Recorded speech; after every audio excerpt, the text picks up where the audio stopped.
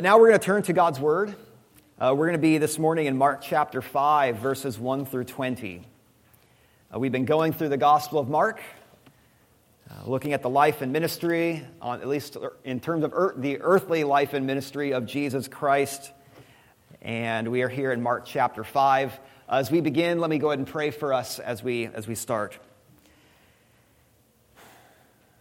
Lord, we pray this morning as we come to your word that you would open our ears, open our hearts, open our understandings to be receptive to what you have to say. Your word is not just any word that for us to hear, but it is what we need to hear. It is your very word for us. It is a word that calls us out, a word that demands our attention. It's a word that shows us what is right and good and true, and it's also a word that shows us the path to you through Jesus Christ and what he has done. And we pray that this morning, as we open it up here, that would be made clear. That Jesus and his work would be more beautiful to us than it was before. That it would be more believable to us than it was before. And that we would come away from here with a newfound awe and in him, and with lives that are committed in faith to looking to him and to living for him. In Jesus' name, amen. All right, Mark chapter 5, verses 1 through 20. This is God's word. And they came to the other side of the sea, to the country of the Gerasenes. And when Jesus had stepped out of the boat, immediately there met him out of the tombs a man with an unclean spirit. He lived among the tombs. And no one could bind him anymore, not even with a chain, for he had often been bound with shackles and chains, but he wrenched the chains apart, and he broke the shackles in pieces. No one had the strength to subdue him. Night and day among the tombs and on the mountains, he was always crying out and cutting himself with stones. And when he saw Jesus from afar, he ran and fell down before him. And crying out with a loud voice, he said, "What have you to do with me, Jesus, Son of the Most High God? I adjure you by God, do not torment me." For he was saying to him, "Come out of the man, you unclean spirit." And Jesus asked him, "What is your name?" He replied, "My name is Legion, for we are many." And he begged him earnestly not to send them out of the country. And now a great herd of pigs was feeding there on the hillside, and they begged him, saying, "Send us to the pigs, let us enter them." So he gave them permission. And the unclean spirits came out and entered the pigs, and the herd, numbering about 2,000, rushed down the steep bank into the sea and drowned in the sea. The herdsmen fled and told it in the city and in the country. And people came to see what it was that had happened. And they came to Jesus and saw the demon-possessed man, the one who had the legion, sitting there, clothed and in his right mind. And they were afraid. And those who had seen it described to them what had happened to the demon-possessed man and to the pigs, and they began to beg Jesus to depart from their region. As he was getting into the boat, the man who had been possessed with demons begged him that he might be with him. And he did not permit him, but said to him, "Go home to your friends and tell them how much the Lord has done for you and how he has had mercy on you." And he went away and began to proclaim in the Decapolis how much Jesus had done for him, and everyone marveled. Amen. Well, he was probably spoken of like some sort of boogeyman by desperate parents trying to keep their naughty children in line. Be good, or that scary man up in the hills will come down and get you. A man demon-possessed, naked, screaming, raving out of his mind, bleeding and filthy, who lived in a place that was associated with death. He lived among the graves, among the tombs. The people in town could probably hear his screams echoing out through the night as he gashed himself with rocks. And it does sound like the beginning of a horror story, and no doubt the townspeople here regarded him with this sort of fear and revulsion and maybe even this morbid curiosity. But amid his appearance, he was a man. And so consider him in light of his humanity. A man who had friends at one point, perhaps a family.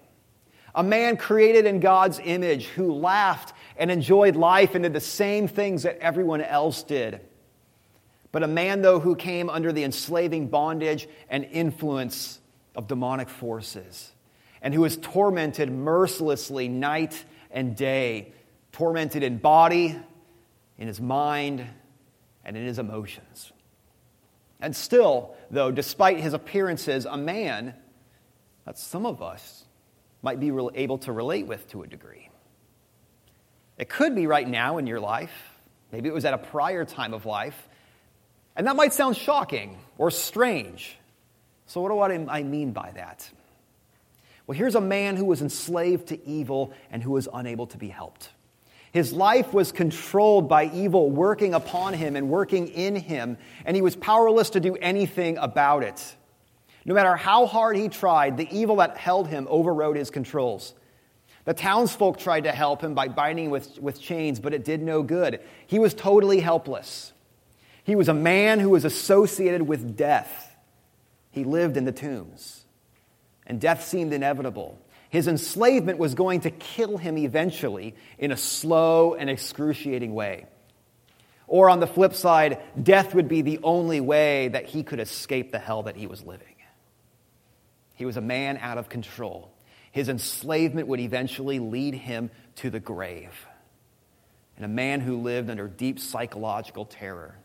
Every waking moment was an inescapable, horrible existence.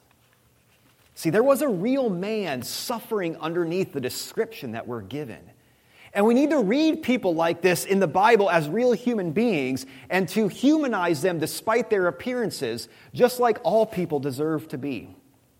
He was a hopeless man living in the most miserable existence imaginable.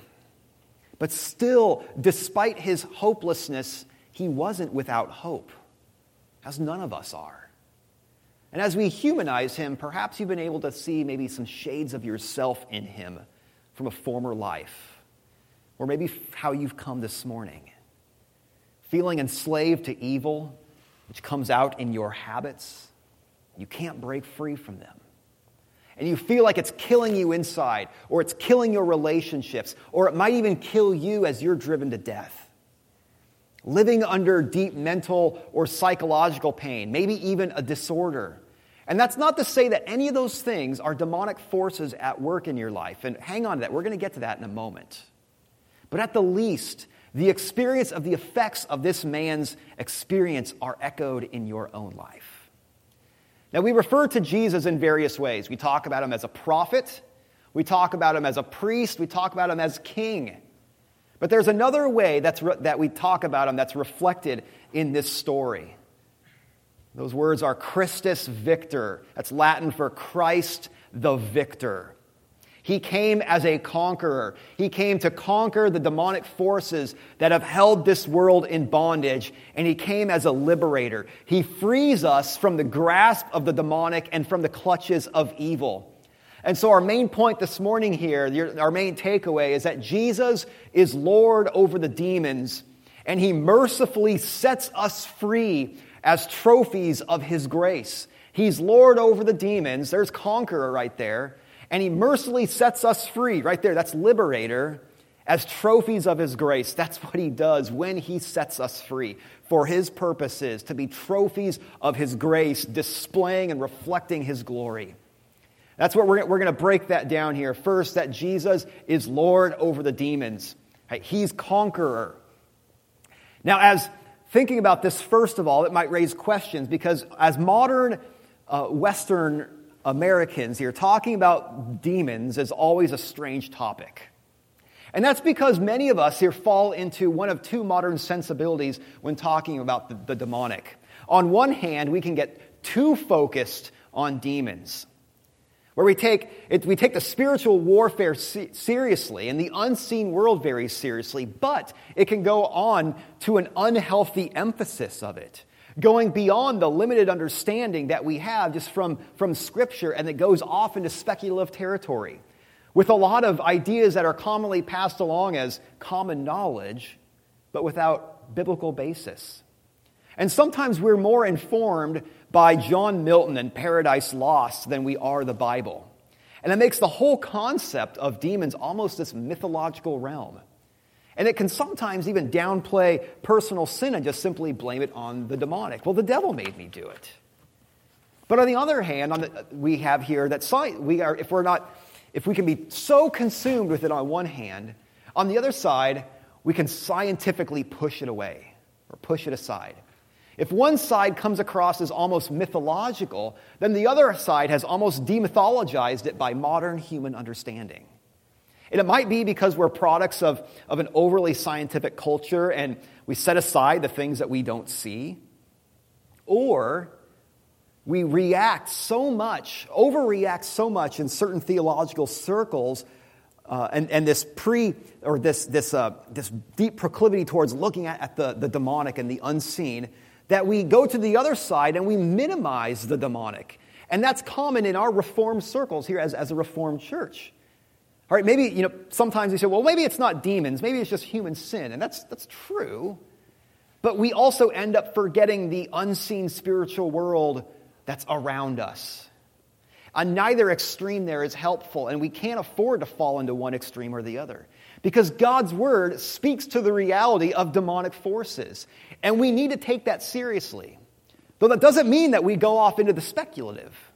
We want to only go as far as God's word clearly tells us. And we also, though, need to remember that part of Jesus' earthly ministry was formed and shaped by casting out the demonic forces. He cast out demons. He talked of Satan falling like lightning. He came to deliver people from the principalities and the powers that are at work in this age. But you have one more practical reason why we need to keep a healthy and grounded view of demons. You want to know it? You have an unseen enemy who's out to kill you. All right. And I'm serious, though, when I say that. You have an unseen enemy who is out to kill you. And that is serious. Because Satan and his demons, Satan and his hordes would love nothing more than for you to be brought down into ruin and to be annihilated in one way or another. And that's exhibited clearly by this demon-possessed man. The demons here within him were literally going to kill him. They were leading him along a self-destructive path.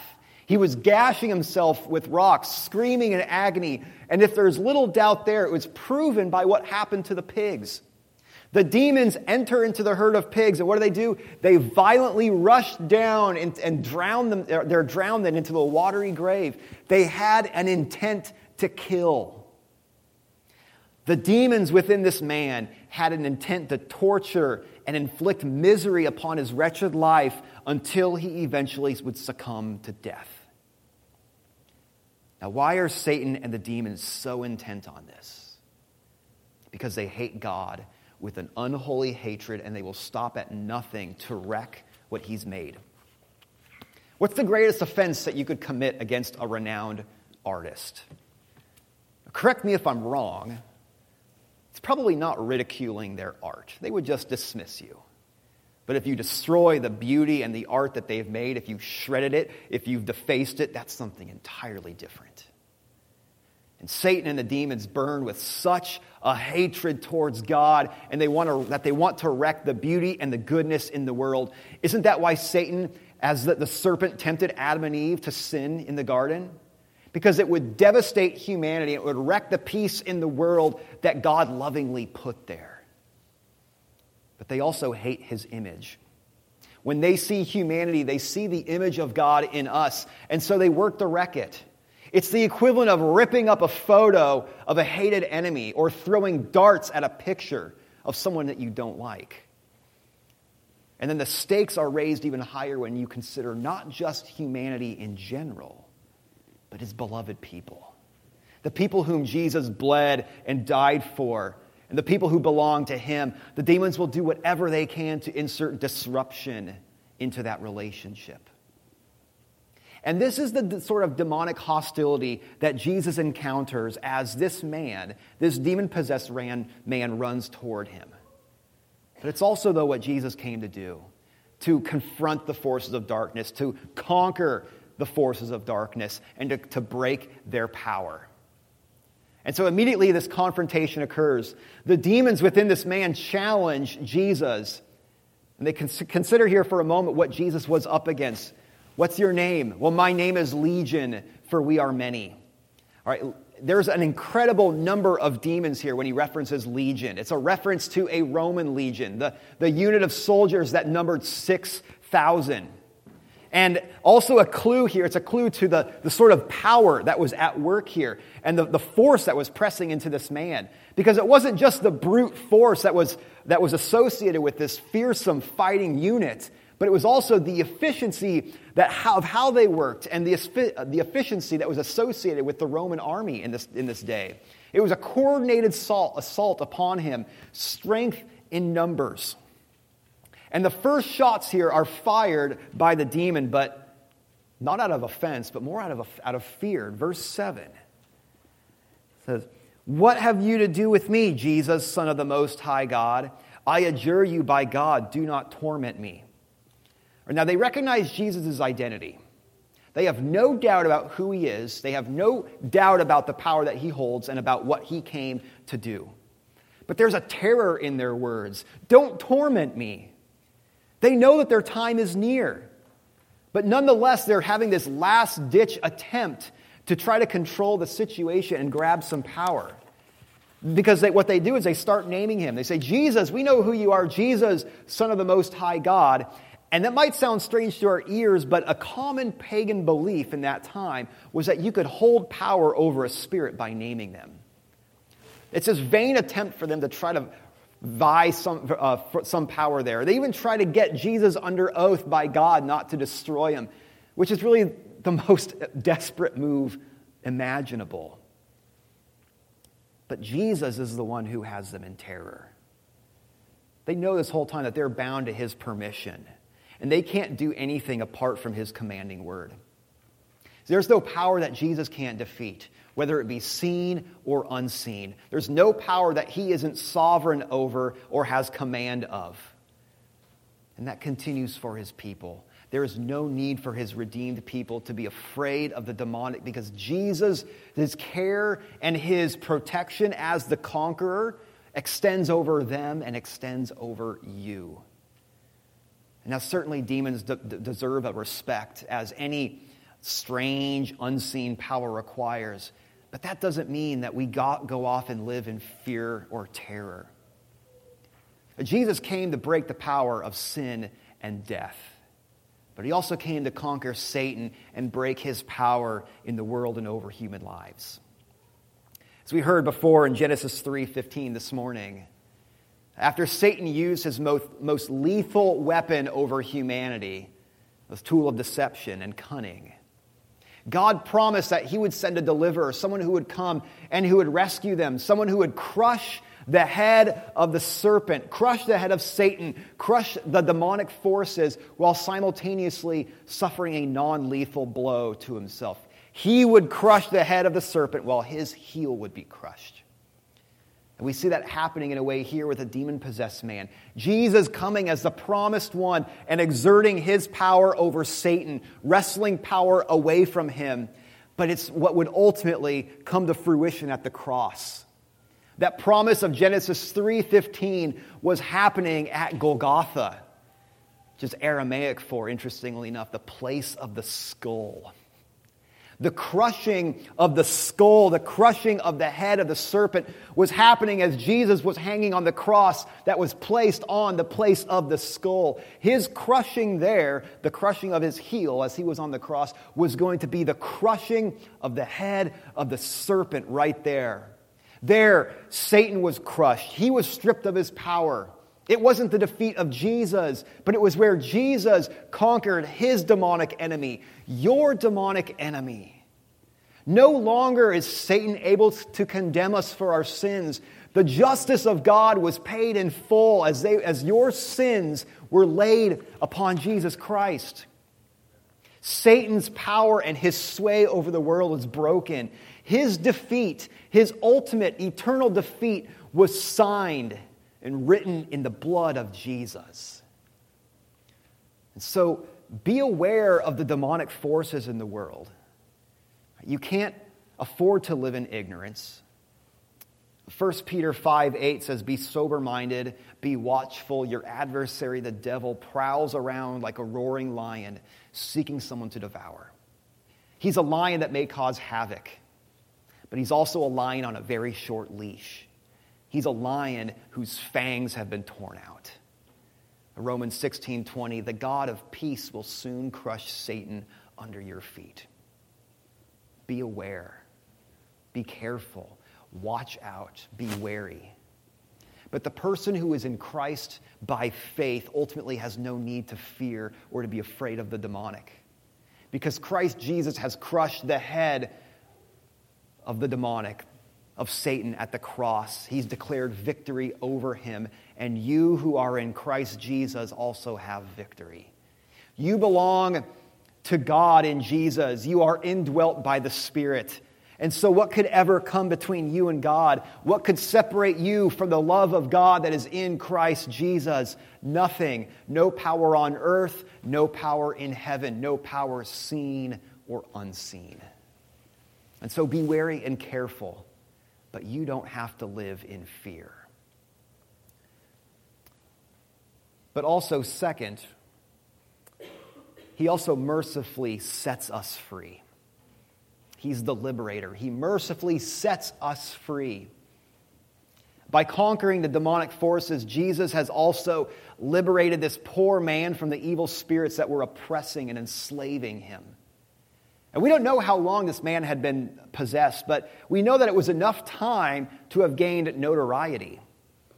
Being freed from the demons as Jesus cast them out was one thing.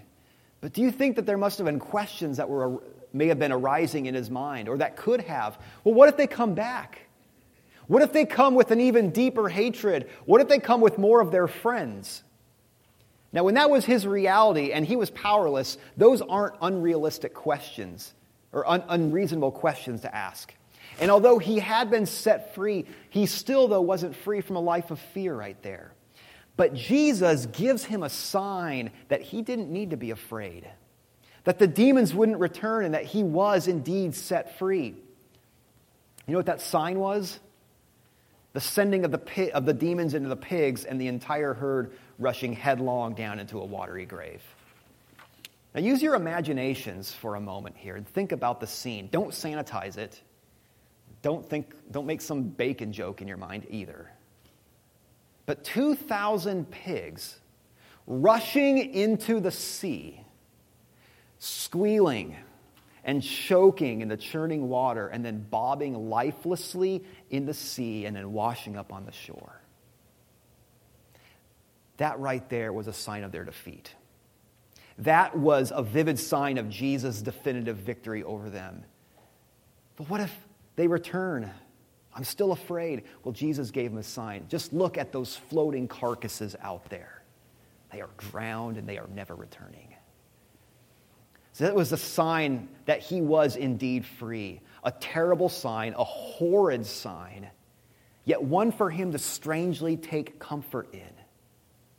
And Jesus gave us another horrid, terrible sign that those who trust in him are free, one that we can take comfort in. The sign of a rough-hewn cross, covered in blood, with a browbeaten, scourged, crucified Savior hanging from it. Am I really free?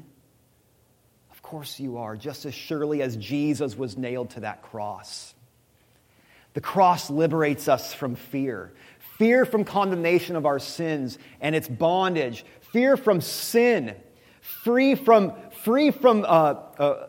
fear, because Jesus has done it all for us. This man here experienced more than, though, just liberation from fear. It was also a very real liberation from enslavement.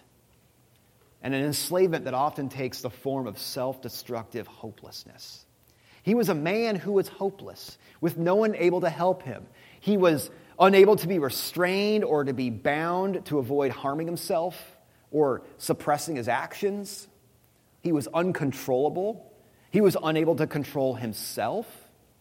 The powers that held him were too strong for his will and for his own abilities, and his enslavement was literally killing him. It was inevitably leading him to a slow and miserable death. using him until he was absolutely spent. Doesn't that sound like so many people who are enslaved to various evils? It sounds like addictions to drugs, to alcohol, to bondage of sinful habits like gambling or pornography or lying, or insert whatever other habit that takes control over our lives, controls our thinking, and then leads us down the slow path to destruction. Now, don't hear what I'm not saying. I'm not saying that addictions or sinful habits are directly demonic in origin or a result from possession or anything. Or to be set free from demons is then to be set free from habits. But like demonic power, though, there is a destructive influence that holds sway, and it keeps us in bondage. It controls our thinking, even finding ourselves doing what we don't want to do despite our best attempts at willpower. But I'm not going to be so naive as to only speak in the third person like they're just out there. There very well might be some of us here who are held in bondage like that. And if that's the case, if you feel yourself to be held in bondage like that, I am so glad that you're here this morning. Because this here is where we are hearing, where you can hear about Jesus and the liberation and that he gives, and that only he can break your destructive habits. But at the least, though, there are some of you who have been there before and are fighting to stay sober or to keep themselves away from the habit, and still might be living with fear from the past ways that you have lived, or that you are racked by the accompanying guilt and shame. And the only help there is, the only freedom and the only liberation that can truly pull you free is in Jesus. He liberates the slaves and the captives of all sorts, those even captive to demonic, but even all the way down to enslavement in our evil habits. He's a conqueror. He's a liberator, but he's also merciful and kind, and he comes to our rescue. Right? Every person from town saw this demoniac in subhuman terms. He resembled, in their eyes, a beast more than a man. But what did Jesus see? He saw underneath it all there was a man, an image bearer, a sufferer, and he showed him incredible mercy. Can he do that with you? Why wouldn't he? This man was transformed by what Jesus did. He became clothed and in his right mind, as it says in verse 15. And his transformation wasn't because he tried harder. It wasn't from doing all of the right things. It wasn't from the steps that he took, but he was transformed because he was liberated. He had nothing, and he bolted to Jesus despite his demonic throes. And the Son of God looked upon him with compassion and with mercy. Transformation and hope won't come from within you. It won't come from what you do, but it comes from outside of you. It comes from what Jesus can do. Jesus is a conqueror. He's a liberator. But third here, he takes us and makes us trophies of his grace. He makes us beautiful trophies of his grace that he shows to us. The pig herders had just witnessed this astonishing event. Right? The infamous demoniac made well, but also their entire herd drowned in the water. And so it's understandable then, what do you do for something like that? What's your first inclination to witnessing something incredible? You got to tell someone. They didn't have phones to go and text their friends. They ran into town and they told everyone the news. And the herders come back then with a crowd of people, and it's true, they see it all. And they're deeply disturbed. But not immediately by the pigs bobbing in the water and on the shore. Verse 15. And they came to Jesus and saw the demon-possessed man, the one who had the legion, sitting there, clothed and in his right mind. And they were afraid. What sort of power are we dealing with? It's one they didn't understand because they begged Jesus to leave. Shouldn't this have been a time of celebration? And recognizing a great liberating power, a divine power at work here? No. They're more consumed by the value of the pigs that were lost than they were the life of this man who was redeemed. 2,000 pigs. Now, to be certain, that is a serious, significant financial loss. But what's more valuable? It's the soul of a man. And when we look at individuals through Jesus' eyes, then that's what we see. We see deep value and inherent worth as they bear God's image, a value that cannot be expressed in financial terms. It doesn't matter who they are of the deepest value and are worthy of being shown the deepest respect. Looking at people through this lens won't change them, but it will change you. It will change how you treat and regard the homeless, how you look at the unborn, the elderly, migrants. There's no way to put monetary value or any sort of measurement of worth upon any human being, because there is an immortal soul there of priceless worth that's given dignity by God himself. This man wasn't just freed from satanic power. He was a prize reclaimed by Jesus, a prize of incredible worth that gave him joy to lovingly set free. This man was a trophy of God's grace. We're proud of our trophies because they represent what we've accomplished. And Jesus has so much care and so much joy in his trophies of grace. Look at this one. Look at that one. Have you seen what I've done in this one? But Jesus puts his trophies on display differently than we do. Now, how many of you have earned trophies before? And where are they right now? Some of them are probably in the trash. If you've kept them, where are they? Are they in a closet, doing nothing? That really just shows ultimately how proud we are of them, isn't it? But usually we put them on display to let others know of our accomplishments or to remind ourselves of our accomplishments. But still, what do? They just sit on a shelf. They just collect dust. But that's not what Jesus does with his trophies. When Jesus puts his trophies on display, he sends them out for others to see. There's no sitting on the shelf for them. The people from the town begged Jesus to leave, but they aren't the only ones who begged Jesus. So did this man. He begged Jesus for him to get into the boat with him and go. He wanted to spend all of his time with him. But Jesus had something better in mind. He's going to put him on display for all to see. It says in verse 19, "Go home to your friends and tell them how much the Lord has done for you and how he has had mercy on you. Show others what I've done for you. Show others how you've been a recipient of divine mercy. Show them how you've been set free and how you've been transformed."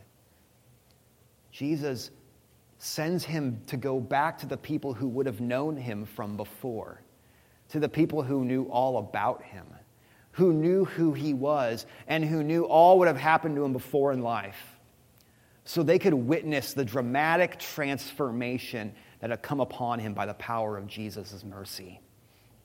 People who couldn't ignore or dismiss that change because they knew his prior life. People who had known him as the raving demoniac, the helpless man, the enslaved man, the raging and screaming man, the man so entrapped by evil that it was going to kill him. Everyone in Christ is a new creation. You are not who you were. As new creation people, we live in the ways that accord with that. And yet, even as new creations, some of us might shamefully admit who we were prior to coming into Christ. But that doesn't need to be the case. Because what else could anyone expect? Of course that's what you did. You know what lost people do? They sin. But in Christ, though, that's not who you are now. None of that from before matters, and none of that sticks to you. Yet still, though, the shame that we wrongfully bear carries through in approaching those who knew us as we once were. And there might be a fear that we have of going to those people who once knew you in a prior life. But who better to see the new creation transformation of Jesus' life, death, and resurrection that's at work in you? I could tell you the story about Brian, a man who's been sober now for 27 years, a man who has whom God has called to be a pastor, an excellent one, and a man who is open with his past of addictions and hard living, especially to others who have been mired in such behavior, because it points to the magnificence of grace. And from that, he has an empathy and a way of ministering to those who are in bondage like that, to similar things that few of us have.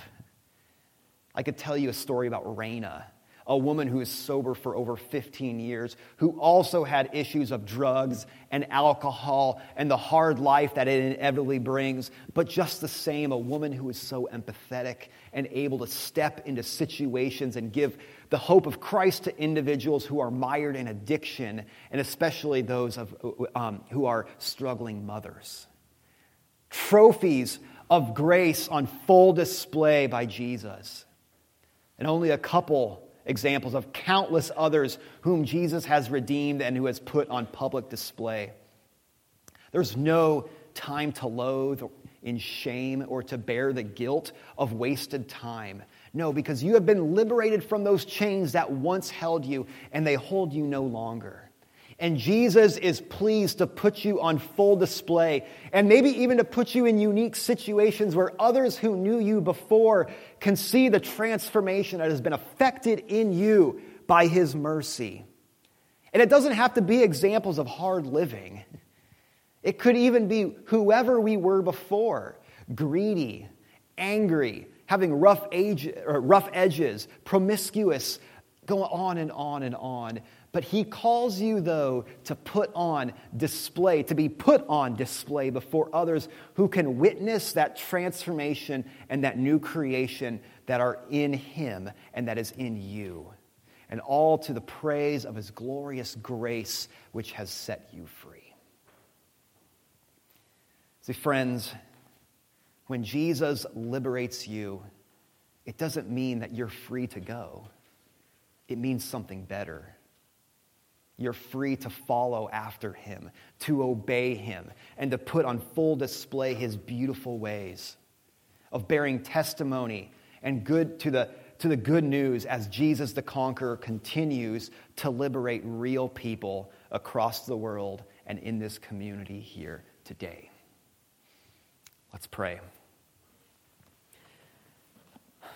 Lord God, we thank you so much that although we were enslaved, that Jesus the Conqueror has come and has conquered the unseen forces that are at work in the world, the unseen forces, the demons, those evil forces which are try to pull us away from one another and from you and wreck us. We thank you that Jesus is the one who has come as our liberator and who has set us free, and who has set us free to put you on full display as we are new creations in the Lord Jesus Christ. Let us go as free people in this world, in our places of work, in our neighborhoods, in our schools, bearing witness to your mercy that you have put upon us.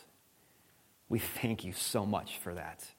And we pray that you would continue now to prepare us as we get ready to come to the table where we see the Lord Jesus Christ who is crucified for us, where we have been set free by his cross. In Jesus' name, amen.